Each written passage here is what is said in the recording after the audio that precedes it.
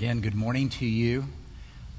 We've been studying just for a couple of weeks, if you're new, this little bitty letter at the back of your Bible, attributed to James, the half-brother of Jesus, his little brother, who becomes a major leader in the church after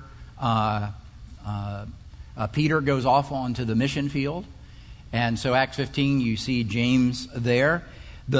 The subtitle that we have given to this study is The Works of Faith.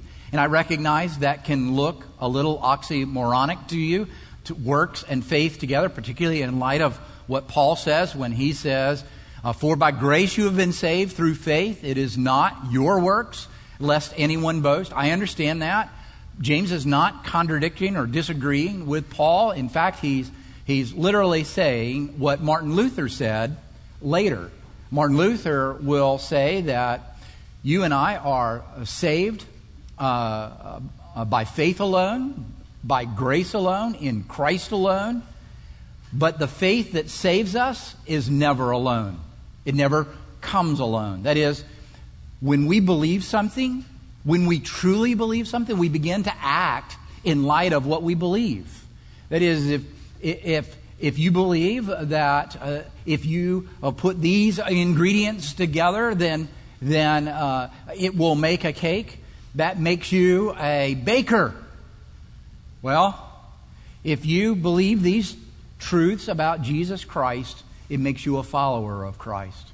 That's all that James is really saying, is that there, as a result of faith, there are these works that accompany that faith. Not because you earn your faith or it makes you have faith. It is because you have faith, these works come about in your life. And we looked 2 weeks ago at steadfastness as a work.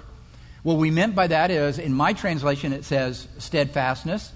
In some of your translations, it might say patience or perseverance or endurance.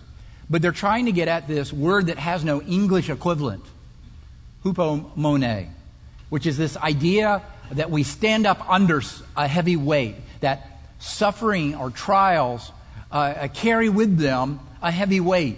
And we need to learn to be able to stand up underneath them and not be devastated or destroyed by the trials that you and I go through. Last week, we said another work was wisdom. And I know some of you struggle with the idea that wisdom can be a work, but it can in this way. We understand wisdom from God to be His perspective on the world that He created, on humanity and humanity's ultimate goal for flourishing. But here's how it's a work. It's also the ability to live in light of that perspective. That is, if you have a perspective and you don't live in light of it, it's not your perspective, it's someone else's. But if it's your perspective, you begin to live your life under that reality. For example, we know the Bible teaches that at some point God is going to come back and make all things new. And so because He's going to make all things new, then any attempt you make to make things better here, that is, people in poverty get their needs met, people who are being discriminated against, to stand up for justice, you're not going to remove poverty and you're not going to remove injustice. But the act in those ways is continuing to move the way in which history is going, because that's your perspective. That's wisdom. Today we're going to look at alignment as another work. That is, to bring our minds and our hearts into line with the mind and heart of God.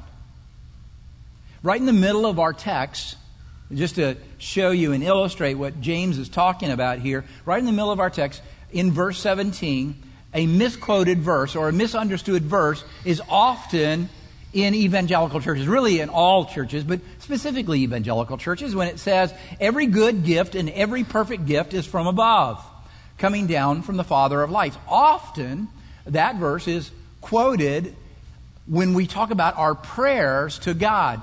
That when something good happens to us, when He answers a prayer, then somehow we need to give credit to God because that gift is from God. And though that is true, that is not what James is talking about. He's not talking about any good gift, Though it's true that if something good comes into your life, it is the result of God doing something. But James is talking about a specific gift. And it's the gift, in this context, of standing up under suffering. To endure suffering, to have patience in suffering, to live in that without it crushing your soul. And that is the good gift. When we typically pray, and if you listen to our prayers, they tend to be things like somebody's health is bad. Maybe it's your health that's bad, and you pray for that. Or that some endeavor that you're involved in would have success. Or somehow prosperity would come in your life. Or somehow you would be comforted, or someone else would be comforted, or there would be safety. And all those things are good things to pray about. But that's not what James is getting at here. James is talking about a specific prayer that God would enable you to stand up under the heavy load of a trial. What he's talking about is you and I have the opportunities in prayer to align our heart with His heart instead of ask Him to align His will with ours.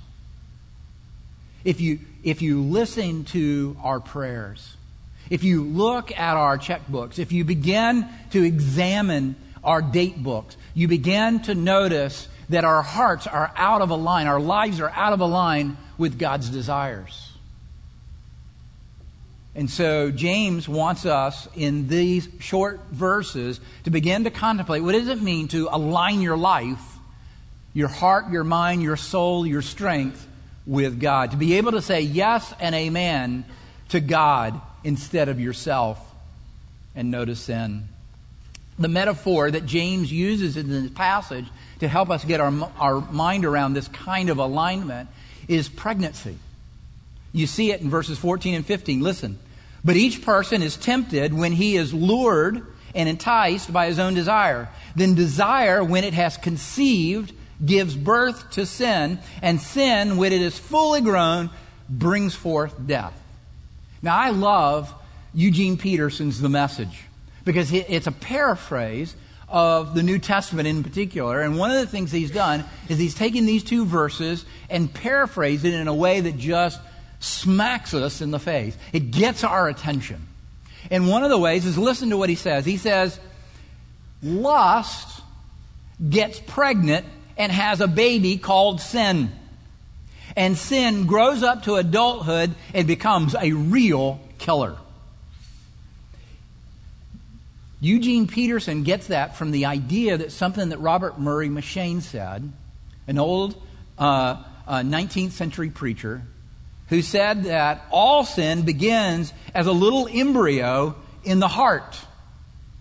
That is, long before an act or a word comes out of our mouths, something has happened in the heart first. The way the Bible puts it is out of the abundance of the heart, whatever's going on in there eventually comes out either in your mouth or in your actions. And James is saying that before we sin, something we believe deep down in our heart is already there in an embryonic form. It literally is the one pregnancy that we want to see terminated. The embryo by which we sin. We know in the Garden of the beginning of time, and Adam and Eve are there, we recognize that long before they ate the fruit, they believed a lie. And so this morning I want to give you 3 lies that our culture in particular, but even has come into the church, that Christians believe. And because of these 3 lies, a lot of our misery, a lot of our struggle in this life is because we believe one or more of these lies. And of course, it's good to go see a physician who actually has a solution to the disease. I hope to give you one truth, that if we believe it, it's a game changer. It changes everything. So first 3 lies and then one truth. The first lie that I think that we tend to hold on to and believe is that I can find happiness on my own. That if God won't provide the happiness, the satisfaction in my life, I can do it on my own. There are things in my life that bring me happiness apart from God. Look at verse 12. Blessed is the man who remains steadfast under trial. The word blessed there is the same word that Jesus uses in the Sermon on the Mount in Matthew 5, 6, and 7. Blessed are those that are poor. Blessed are the peacemakers. That word blessed can be translated as happy or satisfied. In fact, a lot of translations would say happy is the one instead of blessed. We don't tend to look at blessed in our culture today and have good definitions for it, but we understand whether I'm happy or not, whether I'm satisfied. A big theme of wisdom literature, which James is part of, it tends to be a lot like the Proverbs of the Old Testament. In the New Testament, James takes the same thing that you tend to see in Proverbs about happiness, the pursuit of it, and puts it in James when he uses blessed over and over again. And the way that wisdom literature tends to talk about the theme of pursuit of happiness is to talk about the opposite and say that misery comes from or results in the pursuit of happiness apart from God. Verse 14. Each person is tempted when he is lured and enticed by his own desire. One of the chief metaphors when God wants us to understand our relationship to Him or the relationship of God's people to Him, He talks about this metaphor of marriage. The metaphor of marriage is that two have become one. Bone of my bone, flesh of my flesh, one new humanity. God institutes marriage in Genesis chapter 2, and those words are used. And then throughout the Bible, this theme of marriage being a pointer, a signpost, a metaphor for union with Christ. That's what the New Testament takes this idea of marriage, Ephesians chapter 5, and begins to talk about how in marriage, two people who come from two different backgrounds, two different families, two ways of living, become one, something totally new. It's not half of what one was and half of another, like our DNA. Instead, it's one new humanity, one new being. And that's the way in which God wants marriage to point. Not just good marriages, but even bad marriages. To long for the marriage. That is, your marriage, those of you who are married, the best thing your marriage can be is a picture of the marriage, our relationship with God. At best, the best marriages can do is be a faint picture of that union. And you say, well, how about bad marriages? Even bad marriages make you long for a good one. But a good marriage is only a place to go, a placeholder for the thing. And that's why when you say, but I'm single again, you haven't been left out. If the goal of marriage is the end of itself, we are going to give ourselves to making marriages great at EP. Though that is a laudable goal, it is not God's goal. God's goal is not that you have the best marriage on the planet.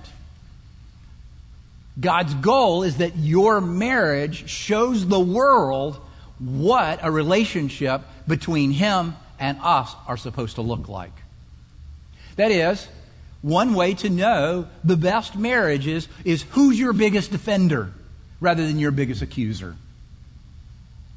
That is if you insult me, I can already tell you who's going to jump all over you. And if you insult my wife, I can already tell you that you've insulted me. Why? Because two have become one. It would be like me having a conversation with you about how bad my right arm is. I can't live without it. I mean, I can, but it isn't something you want. And so if you're single and you're longing for marriage, remember what marriage is. It's just a pointer. It's not the be-all, end-all. Otherwise, what hope is there in our society where over 50% now are single over the age of 18 that are married? The church is one of the last places where you see the majority of the people that attend are married in our culture.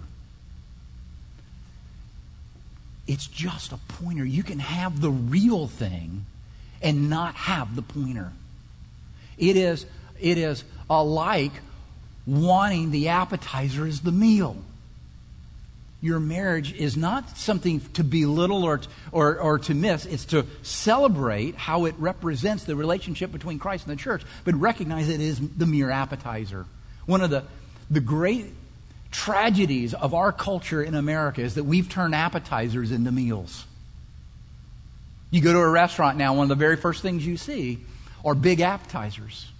And you find people that are just ordering those and being satisfied. God does not want you satisfied with an appetizer. It was meant to be the 4 tiny little shrimps and the little cocktail sauce that's never enough. Because it makes you long for the main course. And the best marriages among us are meant to be appetizers for the main course. And being satisfied to finding our happiness in marriage turns marriage into an idol. It turns it into sin. Because that's not its purpose. In the Song of Solomon, if you can bear reading the Song of Solomon, how graphic it can be, one of the best thematic summaries in the Song of Solomon is this: I am my beloved's, and my beloved is mine. One of the ways in which God talks about sin, and He wants to get that concept across from you, He goes back to the metaphor of marriage. And He begins to talk about a way in which we betray marriage. And the way in which we betray marriage is we find alternative lovers to our spouse. So He calls sin spiritual adultery. In fact, in Hosea, He says, I give you a certificate of divorce. Why? Did you realize your God is a divorcee? In Hosea, He says, I give you, my people, a certificate of divorce. What's the charge? What have you been found guilty of? You have pursued false lovers. You have committed adultery. And that's why adultery is so offensive, not just to the marriage person, the person you're married to, not just to the marriage, but to the picture of the relationship between Christ and the church, Christ and His people. God promises happiness by changing our loves, by changing our longings. We want to be like the hymn writer of Be Thou My Vision. You know how it goes. Thou and Thou only what? First in my heart. God wants to not say you can't have other loves. He just wants to order them for you so that your love for Him is first. C.S. Lewis has a great quote about God limited Himself. When I was in college, I was a freshman, and I took this course from this atheist. I wasn't a believer. I wasn't a follower of Jesus. But I knew there was something wrong with what he said, and particularly as I watched the Christians in the room debate him. He asked this question: is God limited? Can God not do something? And all the evangelicals in the room raised their hand. No. God can do anything He wants to do. Because He's God. He's omniscient. He knows everything. He's omnipotent. He's all-powerful. He's omnipresent. He can be anywhere and everywhere all at the same time. And so the professor asks this question: can God create a rock He cannot lift? It's a trap. And we fall into it every time. We overstate our case. God can and is limited, but it's self-limitation by His own character. We can't limit Him. God self-limits Himself because He cannot lie. He cannot repent because He has never sinned. His own character prevents Him from doing those things, and that is a limitation. This is what C.S. Lewis said, and I think it's very helpful. He said God has limited himself. God cannot give us peace and happiness apart from himself because there is no such thing. God has limited himself to never giving us peace and happiness and satisfaction apart from himself because there's no way to get that. And so sin will occur when we love someone or something more than God himself. Anything that we are attracted to more than God is our functional Savior. Because we're looking to that thing or that person to make us happy and satisfied. And that kind of attraction can become a fatal attraction. Because sin is like an autoimmune disease. An autoimmune disease is a disease that tells the body to attack itself. And so sin begins to communicate to us to attack our own souls. I think that's why this is important when Tim Keller says that we don't just do sin, sin does us.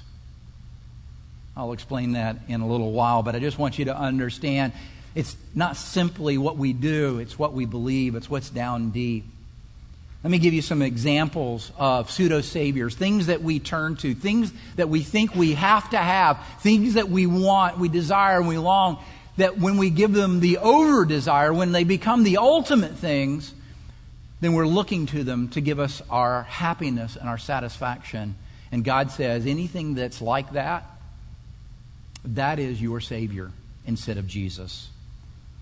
And one of the things that people turn to when things don't go well, when they're bored with life, when they're sad, when they're unemployed and discouraged, is that often they turn to self-medicate. And people self-medicate in so many different ways.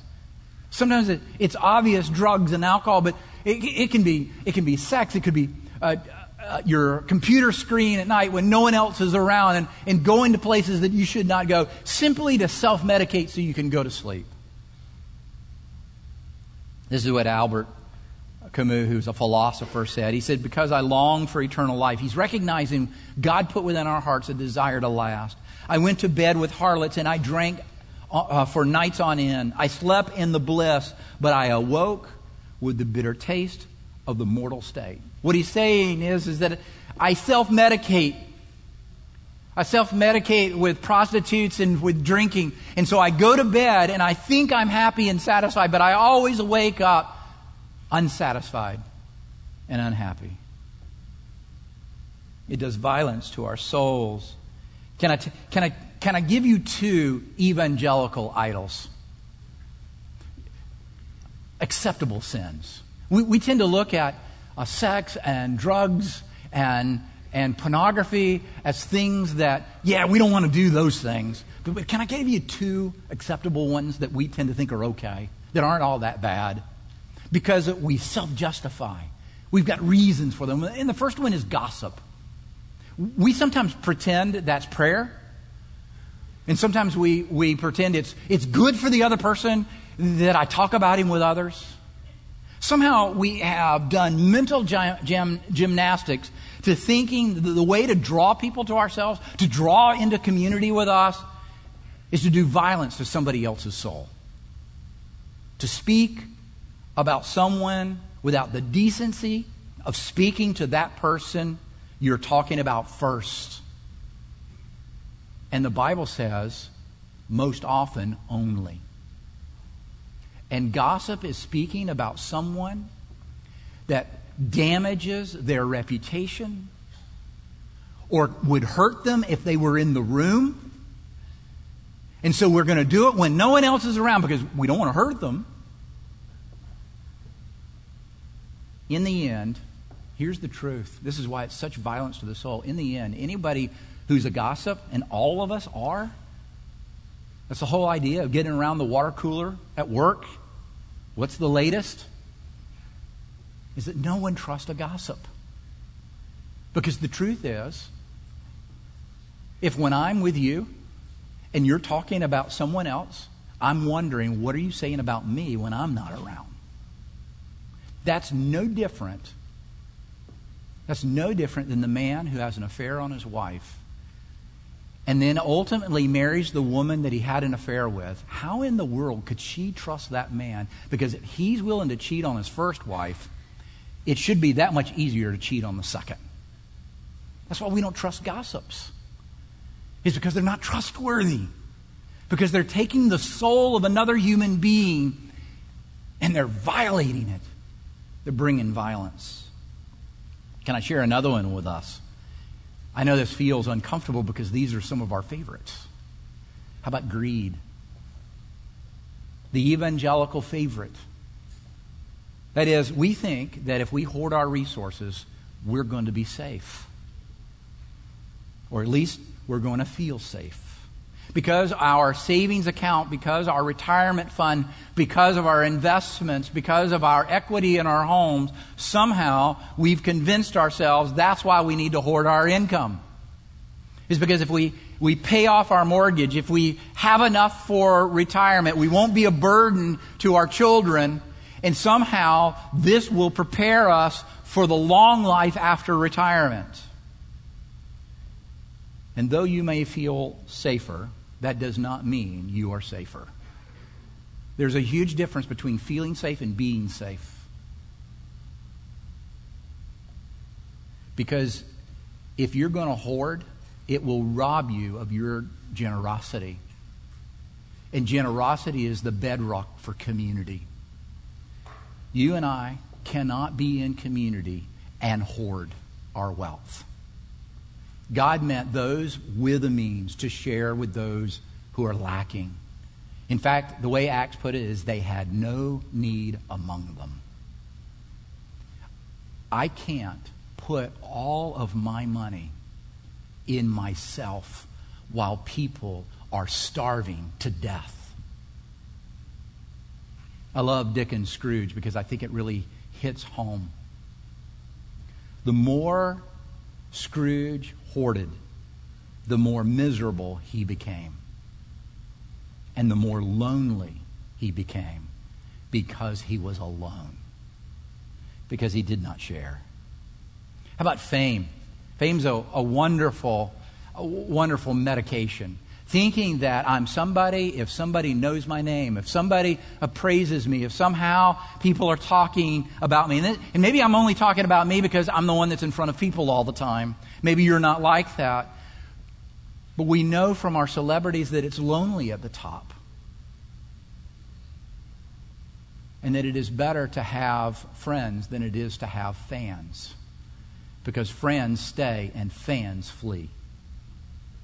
How about holding a grudge? The holy anger of a Christian. Reluctant to forgive for fear of giving more power or somewhere allowing them to think that we're letting them off. What I have found is people who hold grudges, all they do is keep themselves as victims. Because grudges eat away at the victim, not at the perpetrator. Frederick Buechner, who's a 20th century pastor, I love this because he's such a wordsmith.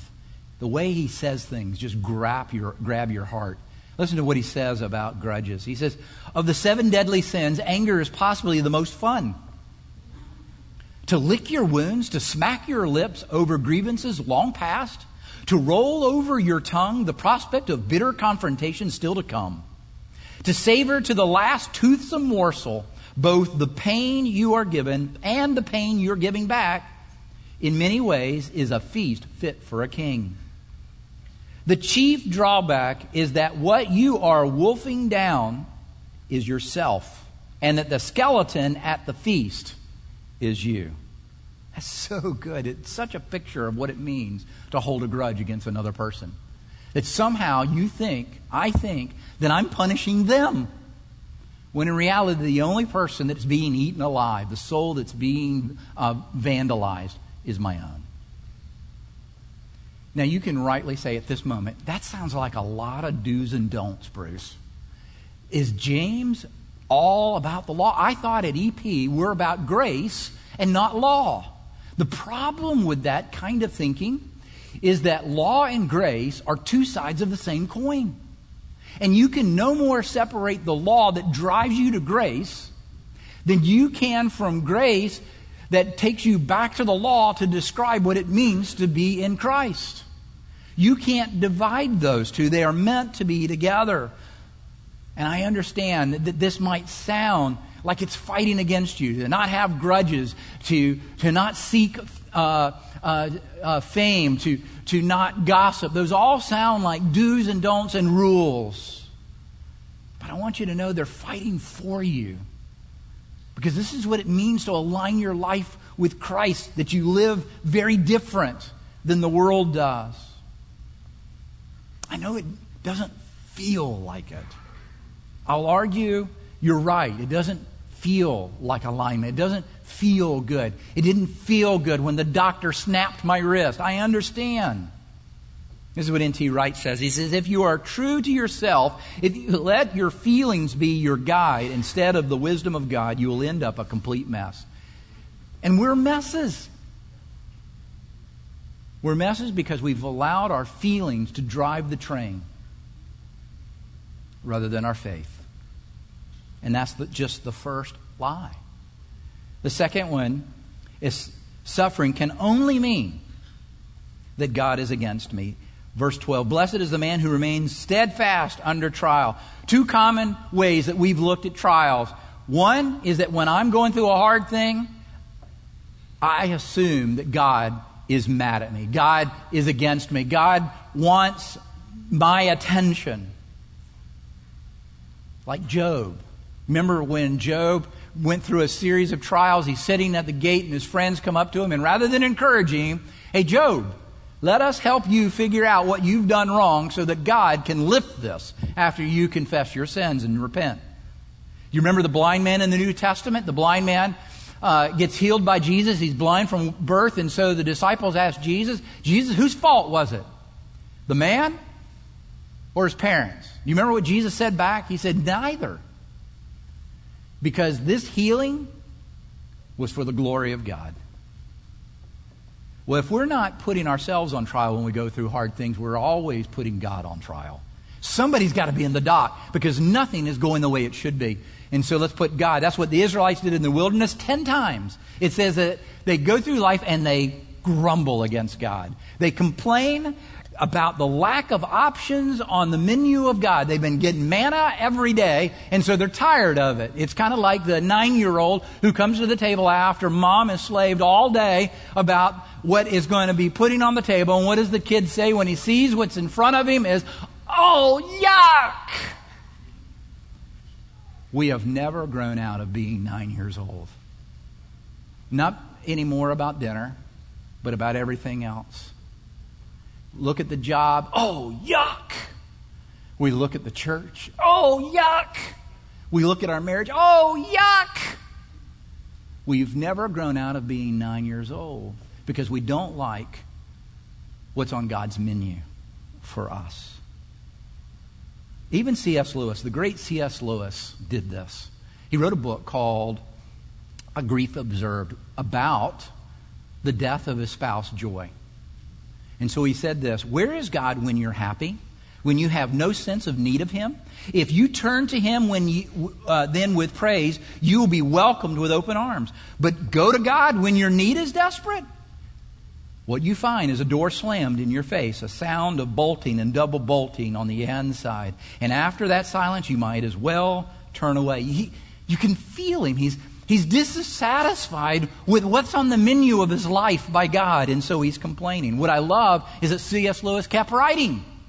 He wrote another book called A Problem of Pain. And he said, okay, it was a season of where I was griping and grumbling, and let me tell you what I think. Pain is the megaphone of God. God whispers to us in our pleasures, but He speaks in our conscience. But shouts to us in our pain. And therefore, pain is God's megaphone to arouse a deaf world. Jesus uses two words in this text, in verses 13 and 14. One is the word tempted, and the other word is trial. What's the difference? They are two different words in the original language because they are being used by two different people. Temptations are things the devil wants to use in order to break us, to distance us from God. That's what a temptation. That's why it says God cannot tempt us. God doesn't want to drive us away. He wants to bring us close. So he takes the very same circumstances that can tempt you and used by the devil, but he uses that same exact circumstances, that same hard things, and he uses them to bring you to himself. And he calls those trials. It's like banana bread. I love banana bread. You know, I love a banana every day, and so sometimes I buy too many bananas.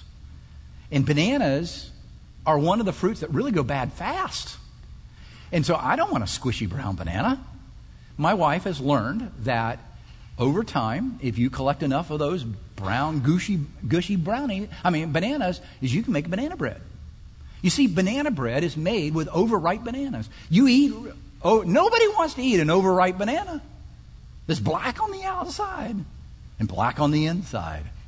But you can take those and you can make something sweet and moist and beautiful. That's what God does with your trials. That's what he does with my trials. Is that the trial itself, it's not sweet. It's not good. It's not enjoyable.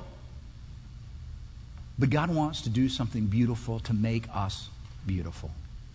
And that's the second lie that we believe, is that when something goes on in our lives that we don't like, when we don't like what's on the menu, that God has put on the menu for us, we complain. The third one is connected to that, and I'm not the problem. Somebody else is the problem. You know, that's what Adam and Eve said. They eat the fruit, they disobey God, and what's the first thing out of Adam's mouth when God says, "Where are you?" That woman that you put in the garden, it's her fault. And then when God goes to the woman and says, "What did you do?" And she says, "Oh, come on, God, you put the serpent in the garden. I didn't put him there. It's not my fault." And ultimately, they're blaming God. James says, "Let no one say when he is tempted, I am being tempted by God. For God cannot be tempted with evil. He himself tempts no one."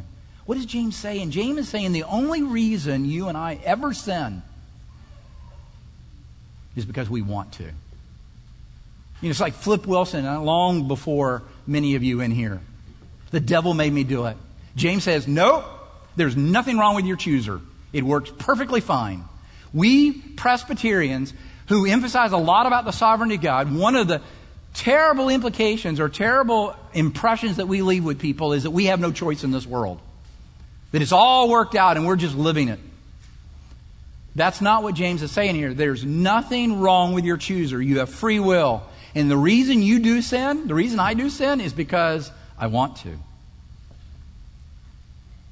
That's what James says. Each person, verse 14, is tempted when he is lured and enticed by his own desire.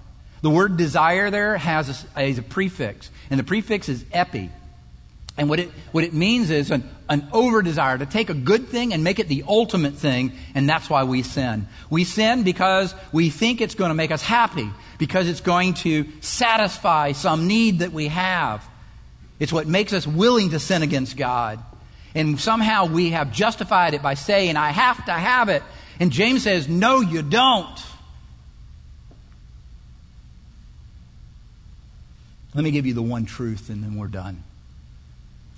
Jesus is the supreme Lord and Savior. Look at the verse 18. It is his own will he brought us forth by the word of truth, that we should be a kind of first fruits of his creatures. When Thomas Melton, an old writer, read that verse, he said, the biggest human temptation is to settle for too little rather than too much.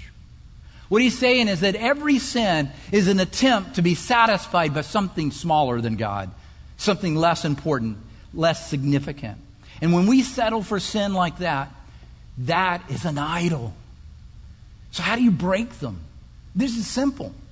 Thomas Chalmers, who's an older writer, he said the only way to break the hold of a beautiful object on the soul is to show the soul an object even more beautiful.